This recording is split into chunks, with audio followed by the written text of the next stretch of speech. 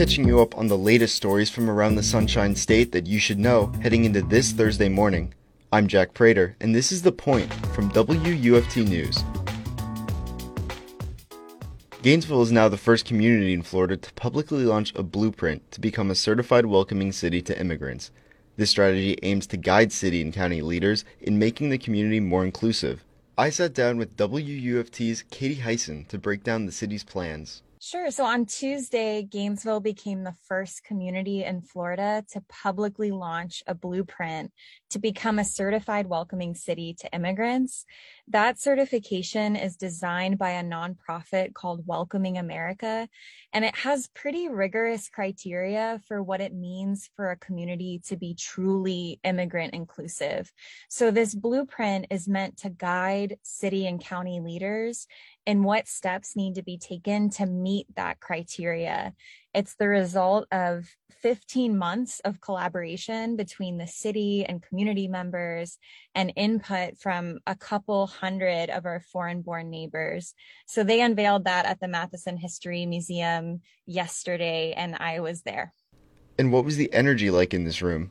Yeah, I think one thing that stood out is that the room was pretty packed, and it was filled with city and county commissioners, representatives from the Gainesville Police Department, community organization leaders. And so the room really reflected the collaborative process and all the people that went into creating this blueprint. What achievements has the city made leading up to this day? A big piece has been the community IDs. Those are alternative photo identification that anyone can apply for. The city, county, school board, UF Health, and the Gainesville Police Department have all started accepting those IDs. Immigrant advocates are still calling for the Alachua County Sheriff's Office to follow suit. The City Commission also recently endorsed a program that, if it's approved, would create a call-in translation line and greatly expand the translation of city materials, at first offering Spanish with possibly other languages down the road. The program would also create a city position for an immigrant liaison.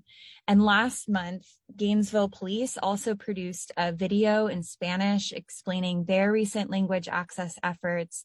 And now, of course, we have this blueprint, which gives more than 70 action items the city and county can take. What's next for the city in following these new guidelines? That's a great question. This effort was a collaboration between the city and the community. So I think it's safe to assume the city will be eyeing how to make these action steps a reality, but it's important to note that there's no clear cost given for achieving this, and it will likely be a long process with many proposals and votes by the commissions at each step. And the certification isn't really the goal in itself, but it would mark that Gainesville has achieved what they've determined is necessary to be truly inclusive to immigrants. Is there anything you wanted to add that we didn't talk about? Immigrants can often be an afterthought in city planning, but they make up more than 10% of Gainesville's population, and they caused almost a quarter of our population growth in recent years. They also represent about 14% of the spending power in our county and contribute tens of millions of dollars to state and local taxes. So this isn't just a nice gesture or even social advocacy. It's really a question of how to best support a significant part of our population, because the community's success is intertwined with their success. That was WUFT's Katie Hyson on her latest story about Gainesville's blueprint for welcoming immigrants. Now, let's get into some other top headlines. Fresh Take Florida reports 5 inmates were indicted on voter fraud charges following a jailhouse registration drive in Alachua County. The inmates were registered as 2 Democrats, 1 Republican, and 2 who did not affiliate themselves with any political party. They were charged with violating a voting law that requires court fees to be paid before a felon's right to vote is restored. A state investigation which began in July was followed by the resignation of TJ Pichet, who visited the jail for a registration drive, according to jail visitor logs. Inmate Henry Thomas Schiller III said he was told by Pichet, the former outreach director for the Alachua County Supervisor of Elections, that it was perfectly legal for him to register and vote in the 2020 elections. The voter registrations for all the men charged in Alachua County have been revoked. Governor Ron DeSantis expects lawmakers will make changes in Florida's troubled property insurance system sometime this year, at the latest after the November elections, WLRN reports.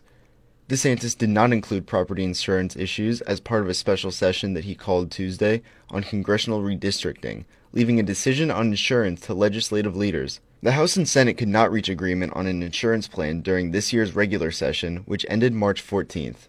Property insurers have sought major rate increases and shed customers to reduce financial risks, with 2 insurers recently going insolvent. DeSantis says more legislative action is needed.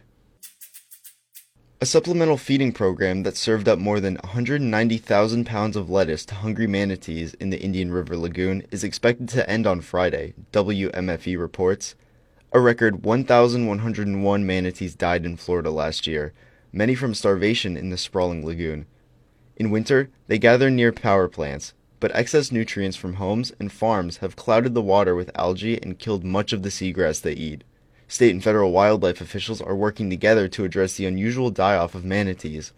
Already this year, more than 440 have died. That's high, but not as bad as in 2021.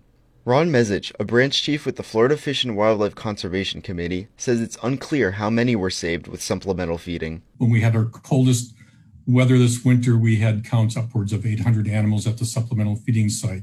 That occurred for a few days. It was much more common to see numbers between 150 and 350 during January and mid-February. The supplemental feeding program is ending as the manatees disperse, water temperatures rise, and warm weather lies ahead. Far fewer are showing up. Subscribe to The Point newsletter, which drops the latest Florida stories into your inbox every morning, Monday through Friday at 8 a.m. Visit WUFT.org for more information. I'm Jack Prator, and you've been listening to The Point from WUFT News out of the University of Florida. Have a great day.